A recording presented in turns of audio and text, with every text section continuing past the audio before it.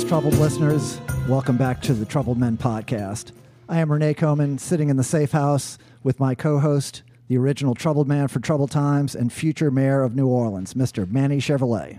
Welcome, Manny. Thank you, Renee. Thank you very much. How are you today? I'm good, man. I'm glad we were able to pull this all together. Getting it together. Well, you know, we should explain right up top that, you know, normally we're at the Ring Room, but the Ring Room is unavailable. The Ring Room is no more. Well, The Ring Room is gone. To the nation. Olympus has fallen. Yeah, it's gone. It suffered a severe attack. Oh, okay. So, well, we had the Hard Rock Hotel collapse right in downtown New Orleans, right next door to our famous Ring Room. Yes, it's very close by to our the beloved Ring Room. Our beloved Ring Room. And so at first it looked like we were going to be okay, but then they extended the danger zone, the exclusion zone yesterday. Our mayor did. What do you mean we? Be okay. No, the Ring Room and our ability to keep going in the Ring Room there. Yeah, no, so, it's a sad thing, but it's just typical of this city, man. Yes. I've grown so tired of this city. Well, you know, certainly the corruption is exhausting. You know, we have many aspects to the city. Our guest today is an expert on many of these things. He's corrupt? No, well, he knows about corruption. He's troubled. He was a longtime newspaper man and writer and photographer. And he's probably tired, too, of this shit. Well, yeah, we'll get into that. Aren't you tired, man? Me? Yeah, I'm so tired. No, I'm actually feeling kind of energized. You know, It seems like the more stuff I do, the more energy I have. Really? It's been it's counterintuitive. Yeah, you know.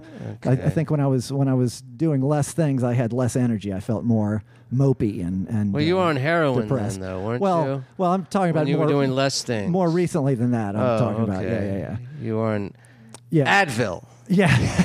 You know, interestingly enough, I was talking about how people on narcotics seem to get cranky and almost mean, even though you'd think, well, all the pain is being killed. What would you have to be cranky about?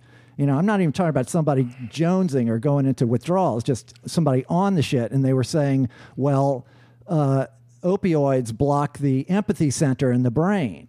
It causes people to have an inability to empathize with others. And I thought, well, that makes sense. That totally makes sense. And then this person went on to say, actually, even something like Advil, like chronic Advil use, Advil will have a similar blocking effect on the empathy center of the human brain. I just don't know what you said right now. Right. But anyway, I loved opioids. Right. I was never angry on opioids. You're angry now. I'm not angry now. I'm just tired. Okay, right. Aren't you tired? No, well, you had a full day of work, so... Yeah, I get up. I'm a working man. Yes. I'm out there. Yes. Not like you. Well, I sleep late. Oh, no, I didn't sleep late. No, I had a 3.5 hour rehearsal today. No, really? Yes. What time did you get up, though, for that? I got up at 9:30. Yeah, I got up at 5:30 this morning, all right? It's not a competition, man. Yeah, the reason I'm bringing this up is I'm tired. And I'm getting... Are you still... You know, I'm tired of doing this every week. Well, can we do this like every other week or something? Well, you know, I've been thinking maybe we should go to a slightly different model where, because I'm tired, man. Maybe we have you for special occasions, or you know, every other week, and I could go to like a guest host model. So you know, you could have one that you don't have to do, and you know, that's not going to happen. Well, I'm just offering up some possible models that would accommodate. You couldn't do this without me, Renee. Well, I wouldn't do this. It wouldn't be the same fun as it is here. We wouldn't have this. But I just want to know what is. I think about this. We're doing this. What is the reward of this? Oh, I think every time I've done entertainment, I've gotten paid. We're not getting paid. Well, you know, I think it's its own reward. You know, there are intangible rewards that go beyond the monetary that I think you appreciate. That's why you want to continue doing it to some degree. And so, you know, we can talk about this off air, and you know, work out some model that works for everyone Okay, going 'cause forward. I'm just tired. Well, I know, It's, Manny. you know, I can see that. the And reward, I don't understand the reward. I guess. well, you know. the Trouble Nation enjoys these things. I feel a certain obligation to them. Not an obligation, but that's a. It's a give and take. They enjoy listening to them. I enjoy doing them. The guests enjoy coming on. We're creating a, certain group of very talented people in New Orleans, super talented weirdos, as Mr. Quintron referred to our guest catalog, and it's people that wouldn't normally be showcased necessarily, and certainly not in this kind of loose framework that we have. So I think we're providing a service. All right. So I was in Orange, California, close to your neck of the woods over the weekend.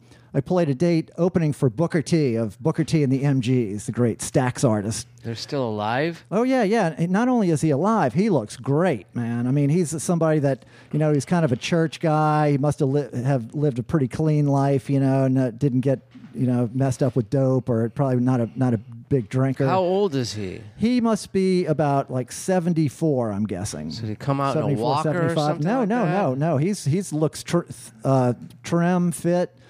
Skin is good. He's a black guy, so he's got good skin. What is that supposed to mean? A black guy has good skin. Well, it's black people tend to age well. Like they tend to age better than some people with like my kind of very thin, like northern, Scotch or Irish kind of skin, where we prune very early on in the process. Sure. Okay. Sure. Okay. Anyway, so what happened with Booker T? Looked great.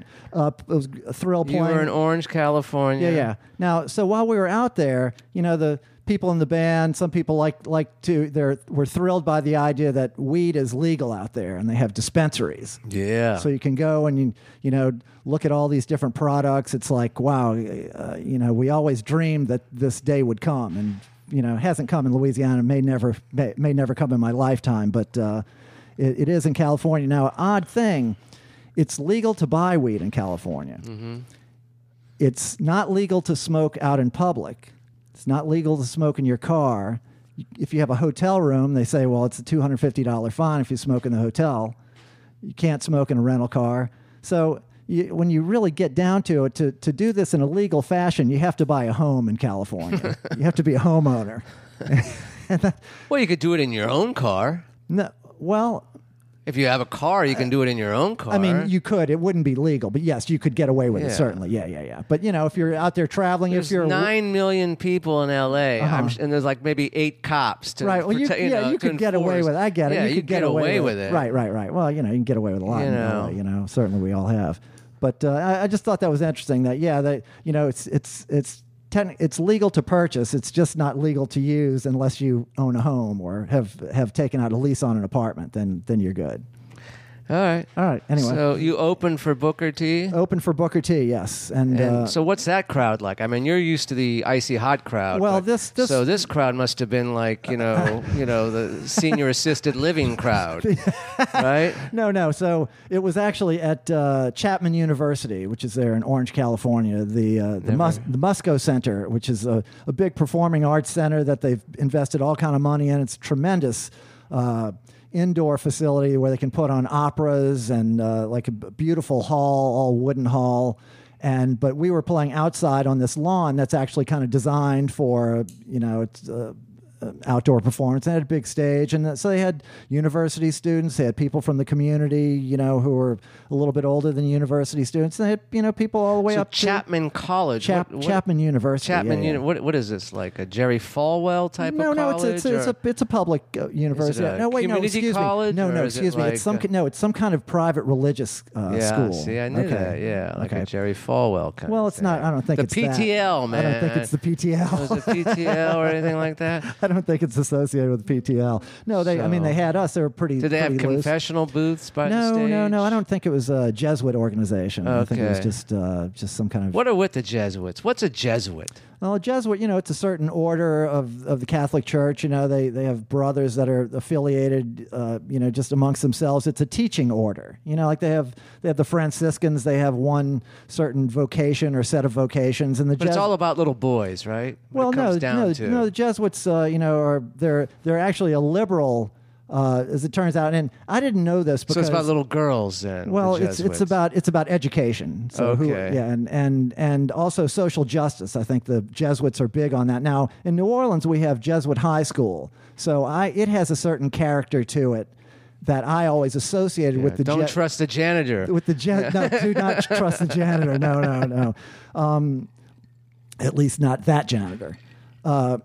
The former janitor, but so it turns out that the Jesuits have a character worldwide that is not exactly in line with the New Orleans Jesuit High School character, which we don't need to get into all that. But we have our guest sitting here. He's a native New Orleanian.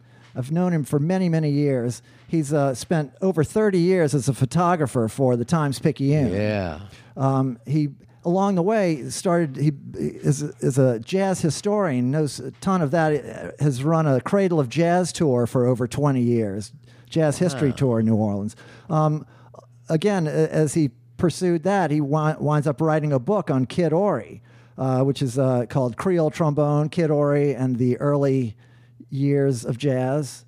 And he's involved in all kinds of things. We'll get into all this. He has a new book coming out called Giacomo, which is about the native roots of the Mardi Gras Indians. Right. Well, you sent me a link about that, so because I don't know who these people are until I read about them. Sure. But then I read a bunch of stuff about you, and I think you're fabulous, and you're probably the most troubled guest we've had on this show since Zach Bowen. I don't remember Zach Bowen. Yeah, he does. I don't know. Well, Let's introduce them. I don't know if that's true or not, but I would say that you don't know the troubles I've seen. Yeah. Okay. Oh, well, maybe we'll get into it. So if you could do me a favor, hold a little the bit mic. more there, Well, hold okay. the mic by this part. Yeah, not by Okay. the cord. There you go. Okay. Now we're in business. So without further ado, Mr. John McCusker. Welcome, John. Hey, Welcome. Renee. Welcome to the Safe House. Well, thanks. It's nice to have a safe house. Certainly feels safer than the halls of Edna Carr Junior High School did Yes. in 1978. Yes, that's when we first met. It felt rather volatile there, like you might get stabbed at any time. It was tense.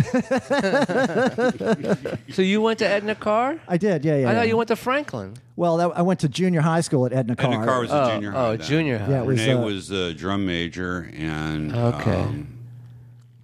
And you were the school photographer. I mean, I you were was a school photographer. So there's a photograph in our yearbook from 8th grade that is of me taken by you. It's me in front of the band with my full drum major's uniform on. I don't know if you recall, but I was not well liked. Well, you were the drum major. Right, and also I was heavy as the head that wears the whatever that thing is. right, the drum majors wear the on their big head. tall hat. Yeah, The yeah. big tall hat. But because I was the first 8th grade drum major, up till that point, everyone had been in 9th grade, which is the school was 7th through 9th. So the drum major had traditionally been a 9th grader. But I knew that I was going to go to Franklin the next year, so I thought this is my one chance to do it. Yeah, well, you got to go for your opportunities, and I'm pretty sure everybody's buried the hatchet. Okay, well, perhaps. I don't know if You're probably safe in New Aurora. Yeah, I don't know if you've talked to Bill Keslick, or I'm not sure that he was a trombone player. Shout out to Bill Keslick. Still broken up about it? I don't know. He won't friend me on Facebook. It's I don't have anything against you, Bill. But anyway, so yes, we know each other that long, and again, the New Orleans is so small. We still cross paths. Well, and then we met at orientation at Loyola. Oh, okay, all right. Because we were both freshmen at Loyola at the same time. Okay, I forgot about Speaking that. back to those Jesuits. Yeah. Jesuit institution. So you were Jewish and you went to Loyola? I wasn't Jewish at the time. Oh, okay. Still Catholic. Oh, okay. Yeah. But they allow Jews at Loyola. I don't think there's any sort of litmus need that test. tuition, man. Oh, yeah. I think it's good that they let everybody in. The guilt is a good transitional bridge from culture to culture. It's true. It was an easy transition for me. Yeah, it's like a two-step. You just step to the side. Right. Well, we have I have this friend in Los Angeles who's a huge very devout Catholic now. Started off as a devout Cramps fan. Spent many years as a very devout Cramps, the band The Cramps. Yeah. And I thought, well, that actually makes sense. It's kind of a gateway drug to Catholicism, the Cramps. Who's this? Mike Murphy. Shout out to Mike Murphy, our great Trouble Men podcast supporter. So you spent all this time as a newspaper photographer. You must have seen crazy stuff during that time. Remarkable stuff. I mean, just on a statistical level, I photographed every president going back to Reagan.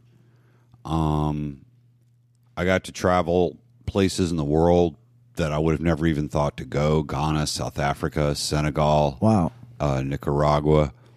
So, for a very provincial kid that grew up, in troubled New Algiers in the 70s, it was a much bigger world than the world I grew up in. Oh, sure. And it was, it was a fabulous life in that regard. And this was all for the local newspaper? For the Picayune, yeah. So you got your start there when you were right out of school, Well, actually, I did photography going back to junior high school, and I went to Loyola and did photography there, and then started my sophomore year, I started freelancing on the weekends for the Picayune. And by the time I graduated, I was on staff. Okay. And had met my future wife. So tell our listeners the Times-Picayune. That was the paper. Well, the Times-Picayune going back to 1837. Yeah. You weren't working then. No. I started. You were a sketch artist then, weren't you? Yeah, I was sketchy. I was a sketchy artist. But it was 175 years old the year that they laid everybody off in 2012. Yeah. Oh man, yeah, that was terrible. It was terrible for me as a subscriber. I can't imagine, for the staff. Well, from the standpoint of the Trouble Man podcast, for me, it had all kinds of ramifications beyond just being a job. Mm-hmm. How we're 56. Yes. Typical of our parents' generation was to work at one company for 30 years, right? I mean, that was, you got your watch at 25. And, right. Pension, that was the man in the gray flannel suit. That was the world our fathers lived in. Mm-hmm. And forgive me for speaking in patriarchal terms, but we were living in the patriarchy. So just, don't tweet me, millennials. Because we only the pay structure at the time, you only needed one income to support a family. So exactly. So the moms were at home in most cases, taking care of the kids. There was someone there when the children arrived home from school. Wasn't a bad thing, was it? Well, I mean, if you held a gun to my head right now, I don't know that I would say no. It worked for me as much as it did, but the thing is that. I was very lucky. There were very few people of our generation that were able to enjoy that. Right. And I did for a very long time. And from 83 until 2012, my job was shooting pictures for the Picayune. Yeah. And it happened at a particularly hard time for me. You talk about troubled men. We had Katrina happen. That wiped us out. Everything I ever had. So you're all flooded. Lost everything except the white Strat I bought in '79 from my summer job that I stashed at the Picayune before the storm came. Wow. So I walked away with the '79 Strat. And then my wife died in 2010. Oh man, so I go from the community support is gone. Mm-hmm. My partner of 20-something years is gone. Mm-hmm. And now the last leg of the tripod of support was the Picayune, and then poof, it's gone. Oh, jeez. So that was that's a mind screwer with you. It's just kind of you start going, it's dude, you look at a God going, what the hell did I do, man? Right. I mean, seriously, I will burn a candle. Tell me what I did. Right. Well, then they became just basically a NOLA.com, and that was their news feed, right? It was a website. Well, because the print thing was dead. That's what they felt. They were wrong. Yeah. And they were wrong. Yeah, it was a company came in from outside. They kind of gutted the whole thing. It was some sort of corporate shenanigan that was going on, really. And they didn't care about it's the too institution complicated, of the, but worth to get going into the right. major machinations of Right. it. But the end is that a lot of people were hurt unnecessarily. Yep. A city that loved its paper. Because let me tell you, people loved the Picayune. They loved the Picayune like they love Hubig's Pies and Cafe Right. Du Monde and Morning Call. Okay. Yep. Not a And they big Cubans blew Pie up, fan. and they blew up all that goodwill that they had after Katrina. Yep. And it was just a tragedy. It was just sad. I have my sadness about it, but my main sadness is a community because it was our water cooler. It was our conversation starter. It's where our day began. Was the page one of the Picayune. Yep. It's true. No, I had a subscription from the time my wife and I were living together until they went. We even kept it for a little while at 4 days a week, and finally, because people in New Orleans are obsessed with everything New Orleans. So we were obsessed. I mean, we liked the typeface of the Times-Picayune. Even the Advocate comes out and they're publishing 7 days a week, and like, yeah, but I just don't like that typeface. Right. And and now it's all the same thing. Right. Well, now it's all the very same thing. So I'm glad we still have a paper, and the community will be better for that being there. But during that time, you were able to make a positive move for yourself, in that all these interests you had in terms of jazz history and all that knowledge. Your work in the journalism field, you were able to become an author, and you start writing books. Well, and that was something that grew out of really almost an anxiety I had about writing. Being at Loyola, where you were taught to write, whether you want to or not. Mm-hmm. Loyola University will teach you to write. They were going to require that of you, and they did. They really helped me and feel comfortable with writing. But being at the Picayune with people like Chris Rose, right, and Lola Eli, and just Bill Grady, just astounding writers. You must have known Frank Donzi well. Frank Donzi was my heart, man. Manny's a good friend of Frank Donzi. I knew Frank, but he's dead now. Well, yes, but you were was good friends. Well, with yes, him. of course, that's what I mean. But Manny, Chris Rose, he's very troubled too. That guy, we all have our issues. That guy's got a problem. But he was a former guest, and he was fabulous on this show. He was still a great writer, man. Chris is still incredible. He's writer. writing for the Rouse's newsletter, I think. He's now. doing all kind of stuff. Yeah, well, that's good. Yeah, he's got his hands in a lot of fires, a lot of pies. Yeah, well, Frank Donzi. One of the things people maybe don't know about the Picayune, there are all kinds of little secrets around New Orleans people don't talk about. All kinds of things. But one of them about the Picayune was most of the people that were in the newsroom were not New Orleanians. There was a real push in the 80s to hire just top people. So there was a lot of fine people, and they were good people, and I'm friends with a lot of them, but they were, they went to Yale, they went to Harvard, they went to Brown, they went to Northwestern. Right. And people like Frank Donzi and I were townies. Yeah. In our own hometown, in that institution. And, you could take that and you can go home and sulk in your corner, or you can take that as a motivation and say, all right, I'm going to put out and I'm going to create and I'm going to go toe-to-toe with these guys and show them that someone that's from the city is the only person that can really understand the city and tell the stories of this city. Yeah.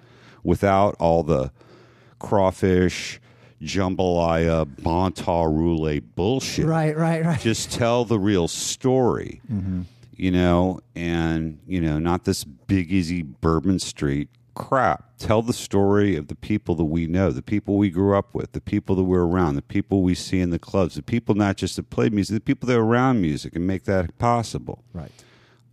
Those are the people that help make this city great. And those are the stories I tried to tell when I was at the paper. Mm-hmm. So, the Kid Ory book. How do you wind up becoming so particularly focused on Kid Ory? Well, a couple of reasons. Tell the people who Kid Ory was. Well, briefly. first of all, Kid Ory was born in 1886. Kid Ory was an early hot jazz band leader in New Orleans before jazz went national in the teens of the early 20th century. He was the main progenitor of the tailgate style of trombone, which involves a lot of glyphs, right? Sliding back and forth. But you hate the trombone, don't you, Renee? No. I You've like said it over the past no, shows that you dislike the trombone. I didn't say that. Yes, you have. You said that. No, You've said that before. What I've remarked about is how the huge explosion of trombone players and the popularity of the trombone just in the last 15 years in New Orleans, which when we were growing up, trombone was not seen as like a sexy instrument in any kind of way. No. There was a joke. What do you? Well, it's dated now because of the context. But what do you call a trombonist with a pager? An optimist. Okay. Yeah, you're right. But what happened, I think, on the street in part was the trombone so freaking loud. Yes. When you're playing in one of those brass bands, you want to lay down a line. You're gonna hear it if you're playing it on a trombone. It's true. I've heard criticizing people that play trombones just as big trumpets. Right. And that's a whole nother esoteric Yeah. discussion. But from trombone standpoint, Kid Ory is jazz trombone playing A. That's your start point. Yeah. In other words, whatever's going to happen after, that's your starting point. Just Right. like Joe Oliver's the start for trumpet players, Charlie Christian's probably the start for guitar players. Right. And the reason for telling his story in particular is Ory comes up at exactly the same time as the music. Mm-hmm. In other words, his first trip to New Orleans from Laplace, where he's growing up, is in 2005 when he meets Buddy Bolden. Uh-huh.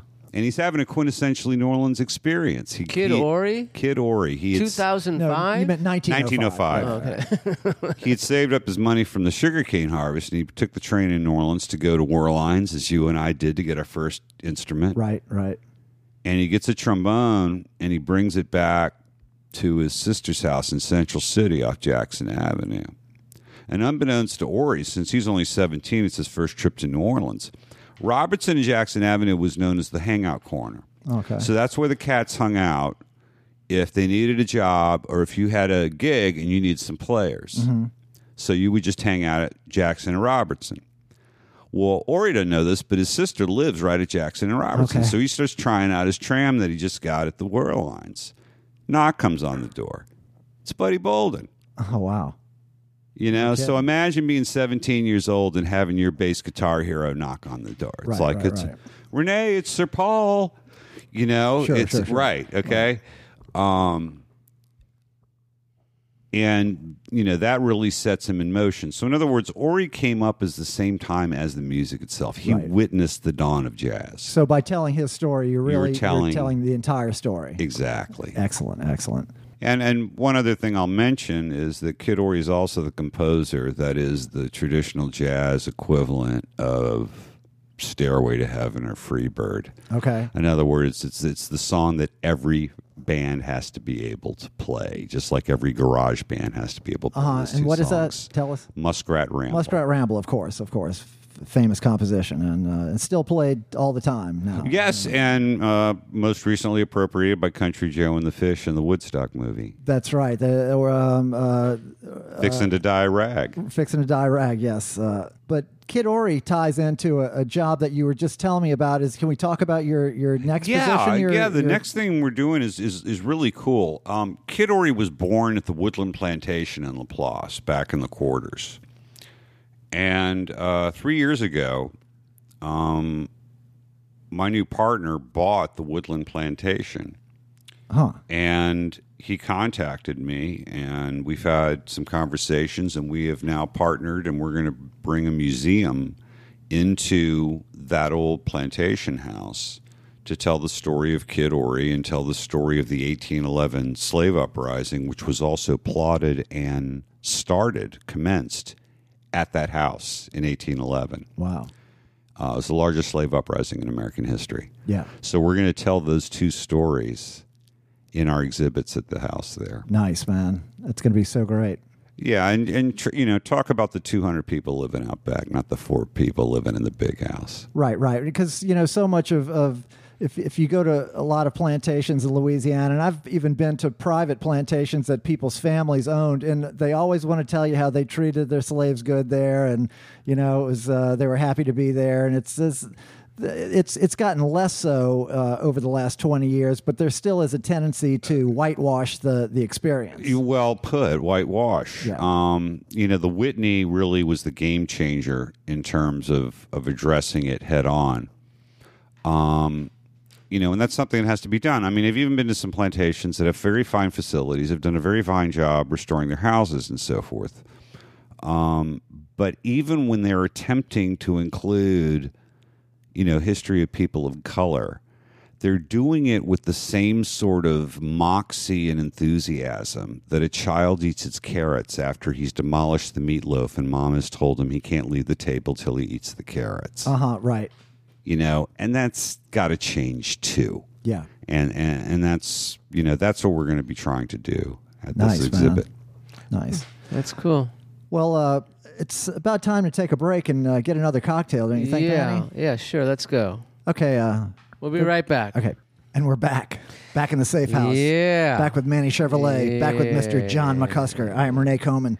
We're starting to talk about some other stuff. We'll get back into the history of jazz and Kid Ory. But music history, I recently started reading the new John Doe book. So, John Doe had that book, Under the Big Black Sun, which was kind of a history of L.A. punk rock starting in 76 through 81 or something like that. And it was a huge success. He wrote several chapters, but then he had people from the scene write their own chapter. So he had Jane Weedland wrote one chapter, like Dave Alvin wrote a chapter. Cool. I always wanted to fuck Jane Weedland. I think we all did. Yeah. No, she ended up just fucking the Go-Go's. Very cute. I always wanted to. And she'll cop to it, too. And then when she She'll did her cop to first it solo record, she did her first music video and she was riding dolphins, and I just jerked off to that. Oh, yeah? Well, then I thought I could flip her right now. I just wanted to fuck her so bad. She was a cute But girl. I respect yes. her. Yeah. Yeah. Very talented. Very respect her, talented. Great. If you were jerking off to the Cool Places video, I'd be worried about you, Manny. And I don't know that one. That's but- what you did with Sparks. Oh, okay. Sparks. Yeah, I hear people mention Sparks. I don't know that. band. Sparks was like one of those British things that happened that was super big that just tanked in the U.S. Sparks, Cliff Richard, all those acts that were big in the U.K. and just didn't go anywhere Sparks had here. that one hit, though. I think it was pretty big in the U.S. It was top 80, Big Boy or something like that, Big something. And they actually, I don't know if you remember the movie, because remember, who's the guy who made all those disaster films in the 70s? Charlton Heston? No, Yeah. Inferno and Earthquake, the Right, producer right. of that, Irwin Allen. Irwin Allen. yes. An Irwin Allen production. Yeah, well, Irwin Allen In did. Censoral. Oh, yeah. Well, this movie was called We could Roller. probably do that together and get an effect. Censoral. But Irwin Allen didn't make this movie. It was called Roller Coaster. Oh, wow. And Vaguely remember that. And it was about a guy who was demented and he wanted to kill people. He would sabotage roller coasters. Yeah, and they had just opened the Six Flags in L.A., so it was a perfect place to shoot this film. And it wasn't produced by Irwin Allen, but Sparks.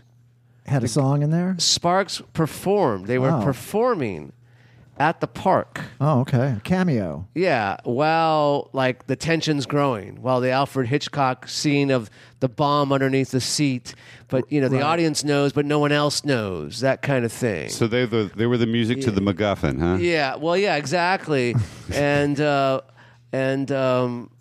was a horrible film. Horrible Really? film. No, really? Yeah. It's a shock. And Boy, who was it? boy, that's a neck snapper there. There was those, there's a lot of, not the Quaid brothers or not the Bridges brothers, but there was another brother actor trio. I forget their names. Not the Hudson brothers. No, is not it? the Hudson brothers. No. It's were they in the Long not the Riders or Smothers something? brothers. Okay, not the Smothers. Keith. Not the Marx Keach. brothers. Not the Stacy Keach brothers. Keach- not the Keach Not the brothers? Keach brothers either. I think it was. I'll think of them. I can't remember. But it's an awful film. But Sparks, you said they didn't do well in the U.S., but they got a part in that film. Well, someone Well, Renee believed will be the them, first but- person to tell you the value of getting your song in a soundtrack. Well, in the old days, it could be something. Yes, yeah, it could. If iguanas could have made a lot of money if we hadn't had half of it stolen by our manager at the time, but who saw that coming, right? Well, I told you not to sign with Alan Klein. Oh, we would have been better off signing with Alan Well, Klein. I signed with Weinstein. Oh, That okay. guy, man, talk about a grabber. He's Well, a that explains why friendly you're guy. troubled. Yeah, friendly guy. Too friendly. Yeah.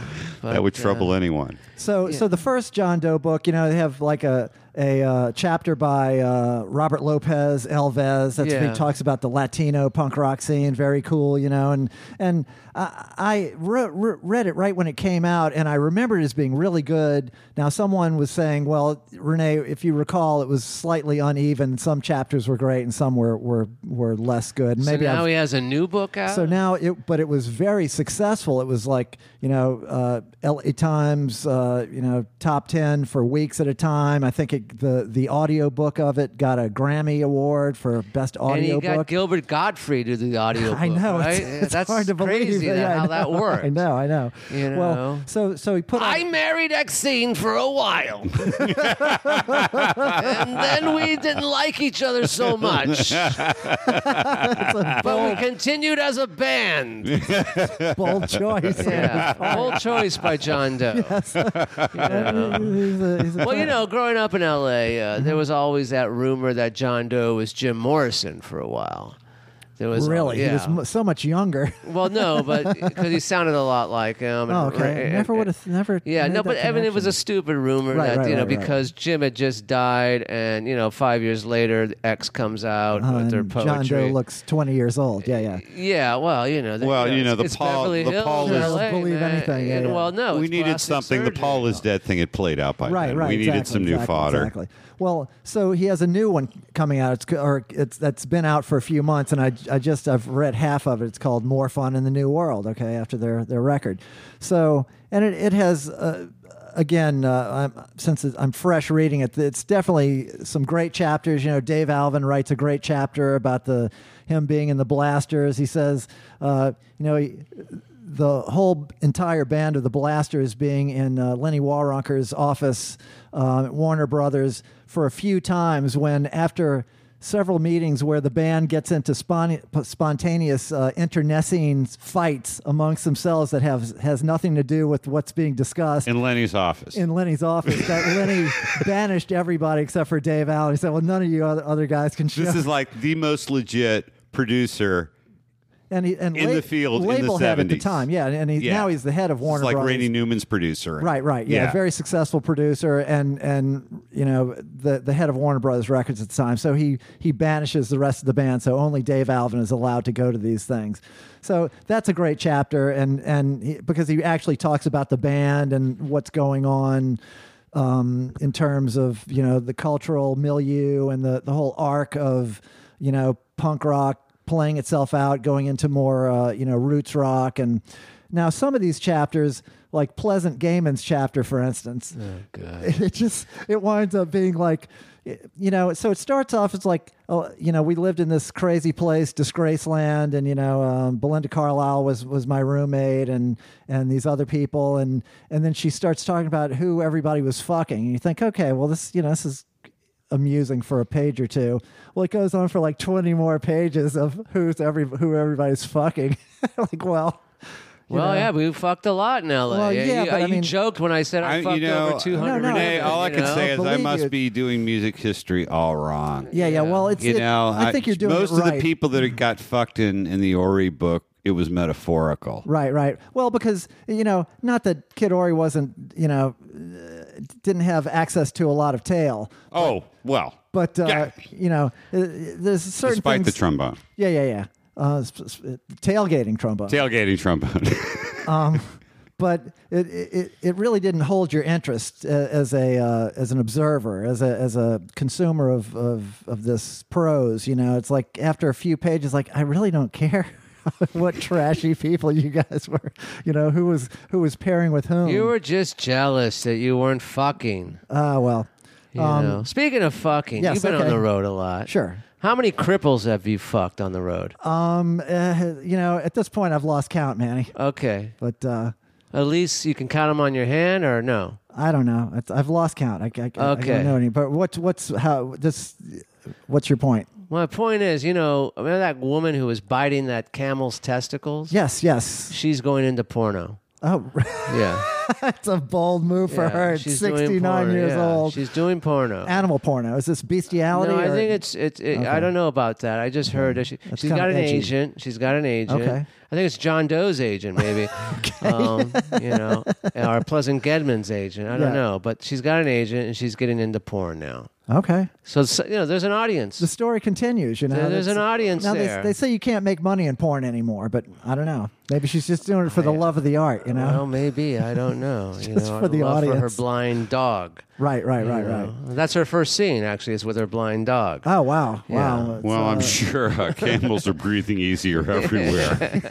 So you're familiar with the story, John. I am. been following Although, along at as a home. journalist, I was really upset because none of the reporting explained whether it was the left or the right. Okay. Well, you see, that's as a That's as a the kind layman, of detail-oriented thing. didn't It's even- like, most guys wouldn't pick up if, a Grace Note got dropped. You, as a musician, would pick that up immediately, right? Okay. Something like that. Well, it's a subtlety of the craft. Right. Well, when I consume music, I try to only do it as a fan. Because I have to treat music as a professional in so many instances, but that's not my initial interest in music. It's as a fan. So when I listen to music, I'm very uncritical, as opposed to like recording music or playing music where I'm very critical and I hear everything. Right. But you were very critical of Public Image when we went and saw them live. No, you were very critical. No, I was critical. No, you kept saying that they were doing some kind of thing with their drum and all that, and their bass and stuff, and you mentioned it to Carlo Nucci. Well, maybe I talked about that they were using some backing tracks, Yeah. which I would have preferred they didn't, because Right. it just kind of mershes out everything that's really happening. And those guys were all great musicians. The band is excellent, and those I guys thought they were horrible. Well, I'm saying they're the individual players in Public Image. But at that show was awful. Well, the sound was really tough at that show, man, and I was thinking that it was just that the Civic didn't have good sound. Now, here's where I changed my tune, because about 3 weeks later, I went and saw The Breeders, who's a band I love. Kim Deal and Kelly Deal, and I was a fan right from the time they started, and they played the same room at about half the volume with no backing tracks, and it was still totally filling up with sound and totally rocking, but you could hear everything. It was very clear and very musical, and I thought, well, it's not the room, it's just how somebody's using the room. And Public Image put way too much sound in. All those layers of backing tracks were just eating up all the it is a zero-sum game in an oral environment. You can only fit so much sound in a space. I this is, maybe I just like this black or white, but if you're going to go and you're going to do live performance, do live performance. Yeah, If you're going to go be Debbie Gibson in a mall, go be Debbie Gibson in a mall. sure. But don't. I used to want to Don't fuck split Debbie the Gibson difference. too. I think everybody did. Yeah. In a mall. Yeah, in In the a mall. mall. Right there in the mall, the food court. Yeah. Right there by. Bathroom of the food court. Right. Yeah. By the Panera Bread. Yeah. But speaking of Florida, man. Okay, yes. Because those people were from Florida. Yeah, The exactly. testicle biter was from Florida. So I heard a great thing. This kid, he's like in his young 20s. He's living in an apartment complex. He's got a roommate. Mm-hmm. And his roommate apparently stole his pot.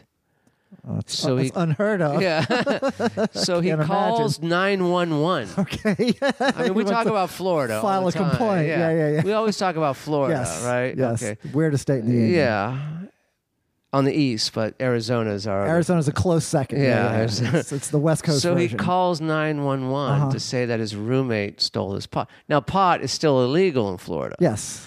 So the dispatcher sends the call to some officer who's close to his location, and then connects them to each other. So now this guy is talking to this deputy, saying, "My roommate stole my pot," and the cop just says, "Stop calling us right now." Oh, he's doing him a solid. Yeah, I'm doing you a favor. Shut the fuck up. You big dummy. Yeah, you big ass dummy. Exactly.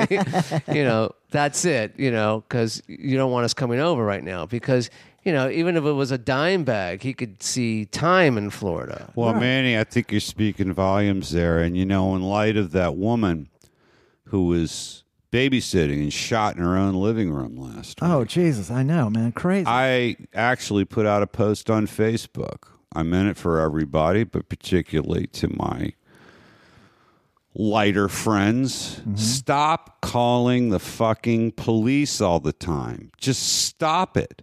Yeah. If you're worried about your neighbor because their front door is open, go knock on the door and call their name. Right. But then you might get shot. Then if they don't... The police are there. Oh, it's better to get your neighbor shot, right? No, just knock on the fucking door and ask if anybody's home. Right. And if there's no answer, then call the police. Right. But I think people are, just think about tense situations in your life that would be improved by a stranger who's armed. Right. Just think of it in those blanket, cold terms. Very few. Yeah. Think about the tense situations in your life that would be improved by an armed stranger. Right. Not Clint Eastwood. Right. No, it's and I would piggyback on that and say I think police training needs to be changed in some way, because police they seem to be way too ready to resort to lethal force. Let me piggyback on that, because Okay. I witnessed that happening. Yeah. And the way I witnessed it happening was there was a general militarization of police forces in the 80s and 90s. Right. Started in L.A. and spread everywhere. From my position at a newspaper, every time they did training or something like that, they'd invite us to come out and shoot pictures to show they're doing their jobs and all this sort of. But what they did was, in a way, they had all these shoot or no shoot drills, virtual reality things where you're presented with a scenario and you have to decide whether you're going to pull your gun and draw and shoot or not. Mm-hmm. Here is an option that's not in any of the shoot or not shoot scenarios. Backing away. Yeah. It's not built into the training. Yeah. Backing away and saying, all right, Cap, all right, look, I'm going to back up. You just take a moment. In other words, there is nothing in the training about diffusing situations. De-escalating, yeah. So if your only tool is a hammer, it's all a nail. Right. And that's why that woman died playing Nintendo with her relative in her living room. Yeah, and then the case we just had where the former police officer was convicted of killing that fella in his own apartment.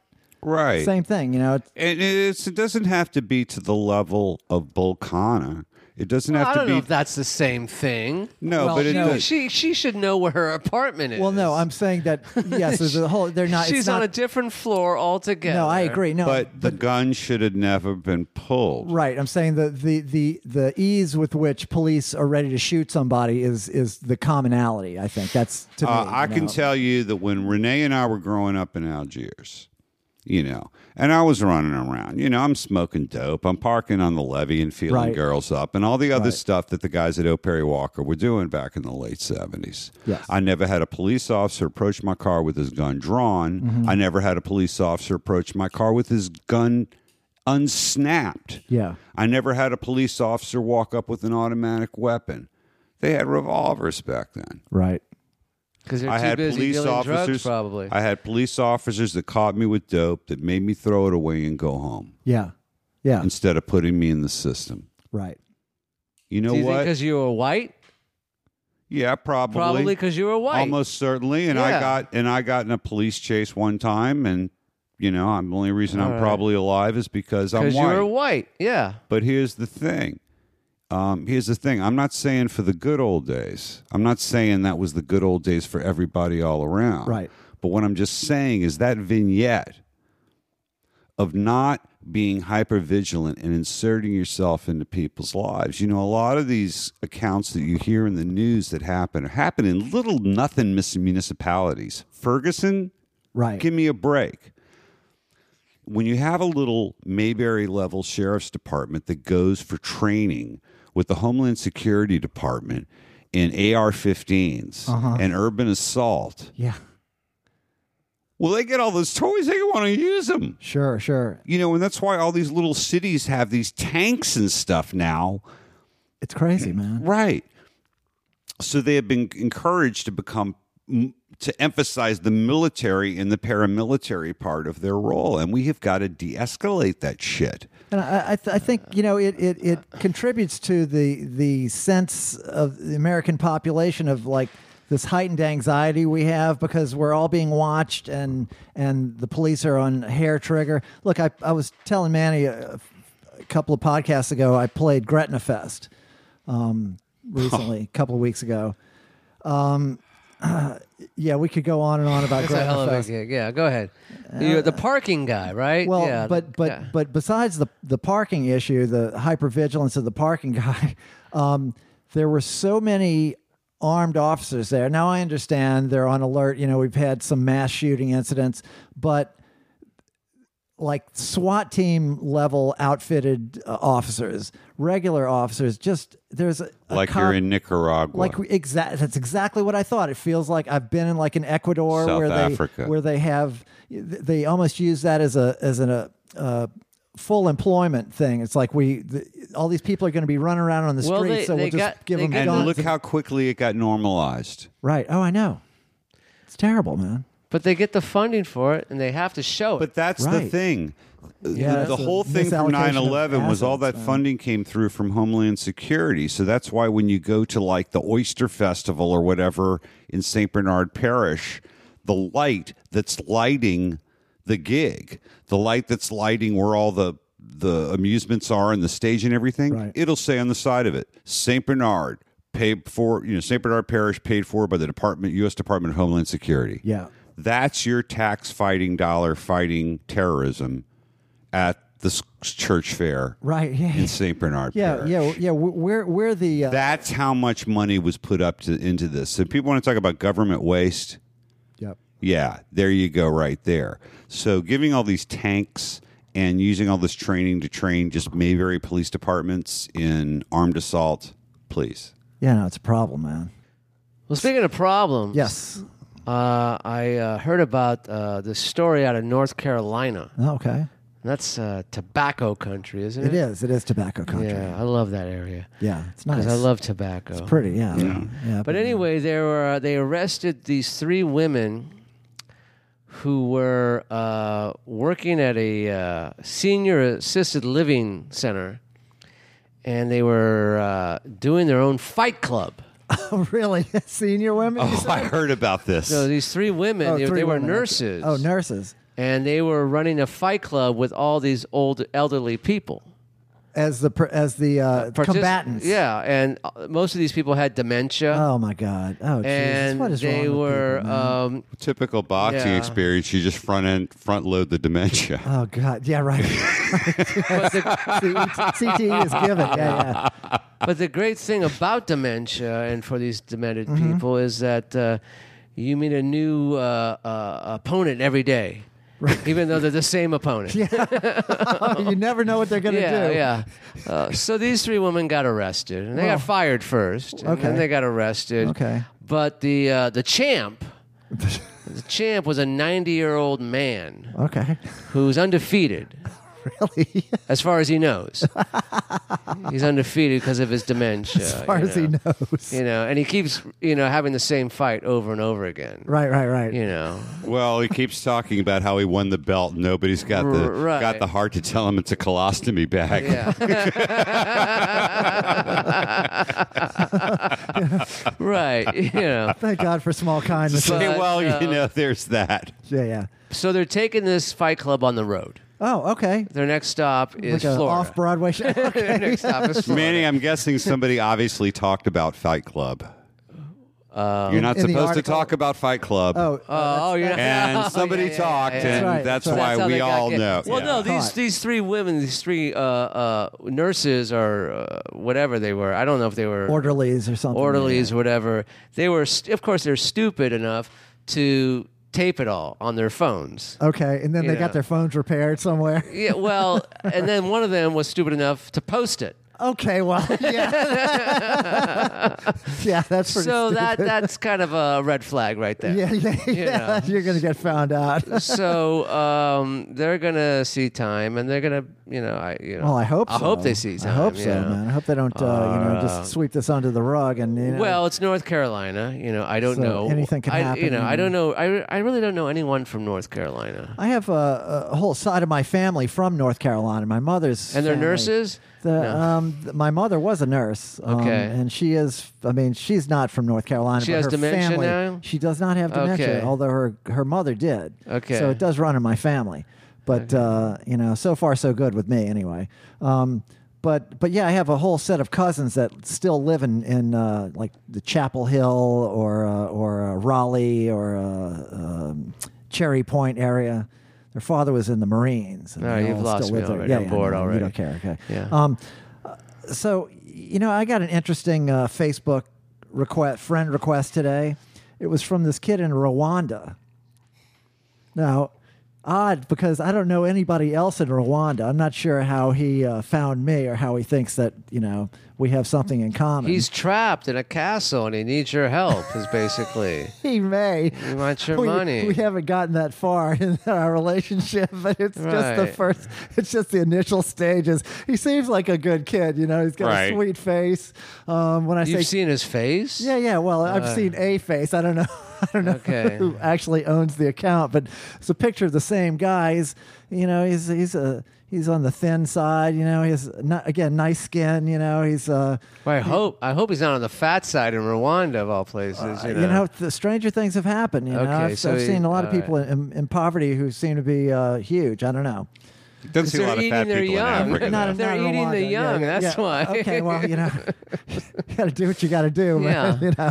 Yeah. But so I didn't decline his request, but I haven't accepted it either. I'm taking a wait and see attitude. I might just have to monitor his account for a few weeks and see. Yeah, how this, you might want to check it out. This got weird for me, and it got weird for me when I went from just being John, your coworker, your friend, your neighbor on Facebook, to like when you start putting content out there, like a book. And I know you've experienced this, putting records out and being Right. in a band and all that kind of stuff. And suddenly you get Facebook fans. yeah, Right? Yeah. And No, I it's like that. nice and it's wonderful and everything. And the smart artists cultivate that and so forth. But it's a little weird too. That's almost all I have. I don't have any real friends. So, but anyway, go on. No, well, I'm, good that you had that rail call moment to admit that. And, Yeah. and probably the same is true of me. I don't know that I've ever actually been in a room with most of my Facebook friends. Yeah. Now, occasionally I will be at a gig and someone will come up and say, "Oh, hi, nice to meet you. We're Facebook friends." Right. Exactly. And it's all nice. It's all And nice that's when for you that go, stuff. like Man, Invasion of the Body Snatchers. Man, he's pointing a finger for all. Yeah, you, he's doing the Donald podcast. Sutherland at the Invasion of end the Body towards Angela Snatchers. Cartwright at Okay. the end Exactly. of All right, Invasion John. of the Great Body movie. Snatchers. Yeah, he knows it. Yeah. Science fiction for 500, Alex. Yeah, exactly. Nice, man. Don't get me started. My kids got me a Star Trek Trivia Pursuit game, and no one will play it with me. They got me a Beatles Trivial Pursuit game. No one will play it with me. So you're Beatles mad and you're Star Trek mad. Stuff goes in and it just stays there. No, they're playing it with you. You just don't know because you've got dementia. Well, yeah, that's possible. And you have a fight coming up tonight. yeah, Did we you have a mention fight that? coming up tonight. Exactly. Well, I don't have to worry about that. I'm bigger than Jesus now. Now, so since you're such a Beatles fan, have you heard the Giles Martin remixes of like Sgt. Pepper and the White Album? Because I just heard the most. I've heard both of those. I heard the Pepper and I heard some of the White. I haven't listened to Abbey Road. I've come to a new denouement on Abbey Road, which has always been very much my favorite record. But Okay. I've come to a new denouement. Okay. And a new realization on it. Pepper, since they were going 4-track to 4-track and bounce mixing everything down through the whole thing, the main thing I think with Pepper was, the hiss was gone. Right. And the drums were sharper. The stuff that was lower in the mix when they did the more production present. mixes Right. is more present. Yeah. And that's the main thing. The bass has got more resonance. Yes. Guitars have a little bit more edge to them. Well, they're but trying you're to- also hearing more noise and you're also hearing the defects in the splicing too. Sure. So it is more analytical in that way. White Album, I don't know. The White Album used to be one of my favorites. It's not held up for me. But more importantly, the Just the material overall, or the new. I gotta remixes? say that after 35 years of listening to it, I think they should have done one record. Okay.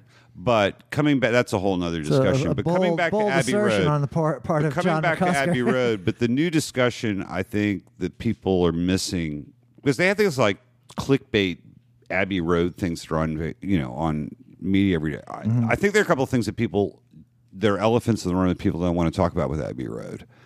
One is that John was basically checked out for the whole thing. Yeah. He's on heroin. He was done with Paul. They were all so sick of Paul's Well, I mean, he had his instruction. days. They had days that were good and days that were bad in the studio, and you can hear that in the chatter in between. You'll still hear him going, I think I felt it that time, Paul. Yeah. The same things you would say to cats in the Sure. studio, right? But the first thing they recorded, the first track they recorded for the album was "I Want You to See So Heavy." They didn't record "Come Together" to almost the end, and the only other contributions John's got are primarily fragments. Yeah. Most of Abbey Road does not have John Lennon on it. Okay. He's not on Something. He's not on Maxwell Silver Hammer. He's not on Oh Darlin'. Yeah. He's not on Octopus's Garden. I know he wouldn't work on anything of George's because he's like, well, no, that's... I mean, he was cracked down on heroin, and then he got in a car wreck in the middle of the whole thing. But John is not on Here Comes the Sun. John's not on Something. And the funny thing is everybody talks about, George really came out of the record. Well, George came out on that record because Paul's in the studio. Paul loves being in the studio. Paul loves to play. I mean, that's just Paul's deal. Right. So he spent all that energy that we normally spent with John, with George working on Here Comes the Sun and Something. Yeah. And if you hear the demo of Here Comes the Sun and then hear what they ultimately did, it's all Paul. Yeah. It's all Paul. Yeah. Yeah. He's quite talented. So when you he's go quite back, a talented boy. I think he's going to go far. Yeah. when they release all this remastered Sgt. Pepper and all this, it is all Paul, right? It's all Paul. I mean, No. I would not say that. I would not say that at all. John's dead. Ringo's not around. Well, so is George. Well, I'm talking about in the context of a creating but band. I mean, when a band goes back, a classic rock band goes back to re-release a new one of their classic records and remastered. So for the Beatles, who's there? Well, Giles Martin, George Martin's son, has been the guy at the helm of these last three. Yeah, and they have a circle of people because Jeff Emmerich is going to be on the loop on that. They're old engineers. Even Alan So these Parsons. guys are- I imagine all those guys are in on the loop. And Yoko has a place, Yeah, and they all have Yoko all has a the place. widows. She has a say, and I'm saying. the widows and Yeah, Paul and the Ringo estates have first refusal on everything. It's all collective now since they settled the Apple business. Paul is the surviving Beatle who is, most has an informed opinion about it. Right. Yeah. But really, they'll tell you after 67, after Pepper, the only reason they made as much music as they did is because Paul would ring the other three up and say, hey lads, let's make a record. Right. That doesn't mean he was the greatest Beatle or anything, but all you have to do is listen Just to like- a couple of his solo records to be dismissed of that category. The end. The end. Who cares? Who cares? I don't care. You don't care. No, He doesn't I don't care. I don't care less about it. Okay, well. John, so your most recent thing that's coming out just now is the book Giacomo, the native roots of Mardi Gras Indians. So we have a few more minutes. Let's talk about that. All right. Well, Giacomo is a project that includes about 22 years of my photography and 4 years of work with my pal Shane Leaf. Okay. And we just bought our respective skills to it. I had 20-something years around the Indians, getting to know them, talking to them, shooting pictures. And Shane is a linguist. He speaks Yoruba. He speaks Native American languages. He speaks French, German, Spanish. He's also a musician. And we found that between our discoveries about the Mardi Gras Indian history, we kind of had a perfect Reese's peanut butter cup. Yeah. And Shane had discovered the etymology and the roots of the word Giacomo. Mm-hmm. And I had discovered the earliest newspaper mention of the word Giacomo in, really? In New Orleans vernacular And culture. and when what is that? Well, Shane's got a reference from the 18th century. Oh, wow. And I've got a reference from 1879, and it's a guy dressed as an Indian walking through a crowd on Canal Street, and the people around him are crying out, Chuckamofino, Chuckamofino. Huh. So, if nothing else, our book identified the oldest word in the New Orleans vernacular, and Okay. it's the word Giacomo. Okay. And then so the book, it has all these beautiful photographs in it, but you go back to the earliest origins of the Mardi Gras Indian tradition and. Right. Well, if you listen to Mardi Gras Indian history, the way that they generally present it themselves is they talk about two loosely defined periods. That they came out as a Mardi Gras thing after the Civil War in homage to what the relationships had been with Native Americans in the times of slavery. Uh-huh. So we took that as a starting point. And we went and, since we're researchers, we said, all right, let's use our skill set to see what we can find, starting with that as a starting point. We found an incredible amount of stuff. We found examples of Mardi Gras processions with black folks, doing a musical procession out of Conga Square being followed by actual Indians. Yeah. But what we really wanted to emphasize, and sort of the double entendre of the name, the native roots, is one of the things you'll find in a lot of people's attempts to tell the history of the Mardi Gras Indians is they'll start talking about the Wild West shows. Oh, really? Buffalo Bill and the Wild West That show. would never and that sort of occur to thing. me. It's in just about all the histories you'll see out there. It's mentioned. And what we were looking at, native is double entendre because it means both the Native American people here, but also Local. the local influences. Right. And the fact of the matter is, I can't see that the Wild West shows had anything to do with anything because beginning in 1859, if you had 2 pennies in your pocket to rub together, those 2 pennies had the head of an Indian on them. Right. So certainly people knew what Indians looked like. Right. Yeah, I mean, Wild West shows, that's not something we ever saw in New Orleans. I mean, the Buffalo Bill was here from 84 to 85, but over Mardi Gras. But we've got Mardi Gras Indians on the streets in the 1870s. Yeah. And we've got evidence But do you of have that. Mardi Gras cowboys on the streets? Oh, yes, there are actually. Oh, okay. Well, In fact, Gay cowboys? perhaps Well, somewhere. We don't know. I think if I found a 19th century reference where they use the word gay, it would not be in the same vernacular we use it today. Like happy, yes. Joyous. Gaysome. Gaysome. Gaysome Okay, yes. was a regularly used word. Really? We don't, not so much today. No, I never I seen think that. Gaysome's ready for a rebirth. Comeback. Really. Yeah, absolutely. Yeah, it's like I'm at the costume contest on Mardi Gras. It's so Gaysome. Yes, it's a Gaysome event. Well, your book looks exciting. It looks exciting. And when does this come out, John? Yeah. We'll be debuting at the Louisiana Book Festival in Baton Rouge on November 2nd. Okay. And then the official release is at Octavia Books Nice. at 6:30 on November 20th. And Tom Lowenberg has agreed to host us, and we're very excited about that. Because when I think of the Mardi Gras Indians, I think of traffic. That's what I think of. You think of getting stuck. Yeah, because they never on- announce when they're going to roll or anything like that. And I go out to do some shopping, and I'm stuck behind some fucking Mardi Gras Indian thing. Well, So that's what I Manny, think of. I'm here to tell you they're doing that just to annoy you. Yeah, I know. I'm sure they are. I'm sure they are. I'm not representing myself as the Mardi Gras Yeah. Indian whisperer, but a couple Yeah. of the guys, I'm just going to say, They have divulged that. they pulled part me of the aside and thrill. we got Chevrolet Yeah. guy. Yeah, Yeah. Well, Well- fuck that guy. We're good. We're standing in front of his car. They fucked with me the last 19 years. It's like they're just always in my way, these guys. That is part of the charm of many New Orleans institutions is that they can't be put in a box. They won't be quantified. They won't be regulated, or they won't be.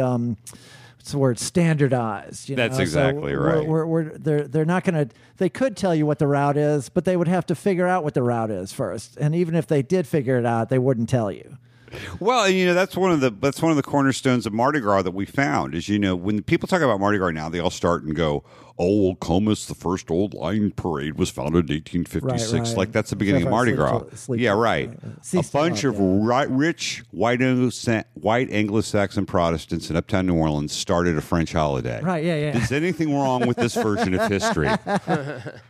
Sure, yeah. And that's kind of what we talk about. And up until when that happened, what Mardi Gras was a lot of it was based in neighborhoods. You know, the Indians are really only a relic of what represented what Mardi Gras used to truly be, which is like everybody in your block would agree on a costume. You would dress as that thing, and then you would go to all the different wards in the city and show off. Just Right. like the Indians do. The Indians are just the only ones that are left that are doing that. Yeah.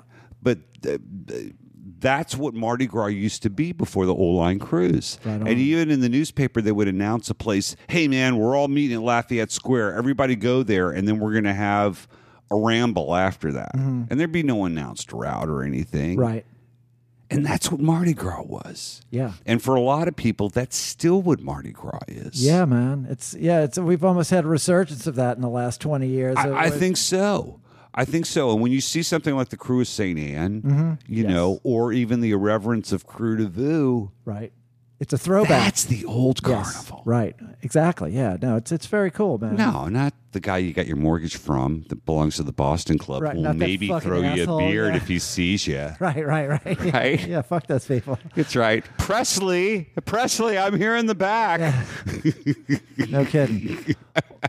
Well, you know, God, John, you've been so informative. It's so great to see you after all these years, and you know, you've done so well, and you know, you really have such an expertise about all this, you know, New Orleans esoterica, and thanks for coming on the show, man. Yeah. Dude, I Thank will you. let you know. Thank you for having me. But I Yeah. will tell you, I did all that because I knew that I would never contribute to music as a musician. And it irked me, but I knew I could write and shoot pictures. Fuck yeah, man. And that's what I tried to do. God bless you, Excellent. man. And I took myself out of the game, took myself out of performing arts, but I have a reverence for it. I have a spiritual love for the music that emanates from this city, from the places that you and I know and love, from Benny's to Jimmy's to, you know, all the places, all the haunts, and every hole that the music emanates Benny's from. That's and the soul Jimmy's, of our they sound city. Like pills I used to take. Yeah. Well, unrelated, but Yeah. There was a time if you went to Benny's, you might need a pill afterwards. yeah. Well, you can get almost anything at Benny's. Yeah, for sure. You get crack over there. Except a hole, except a wall for the bathroom. Right.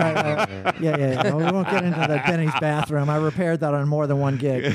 But I used to bring my own parts from home just to show them that it could be done. Anyway, Manny, you have any closing notes? Any burning I'm happy to desires? leave right now. Okay, so, well, you know, in the Troublemen podcast, John, we like to say trouble never ends. But the struggle continues. Good night. Good night. Good night.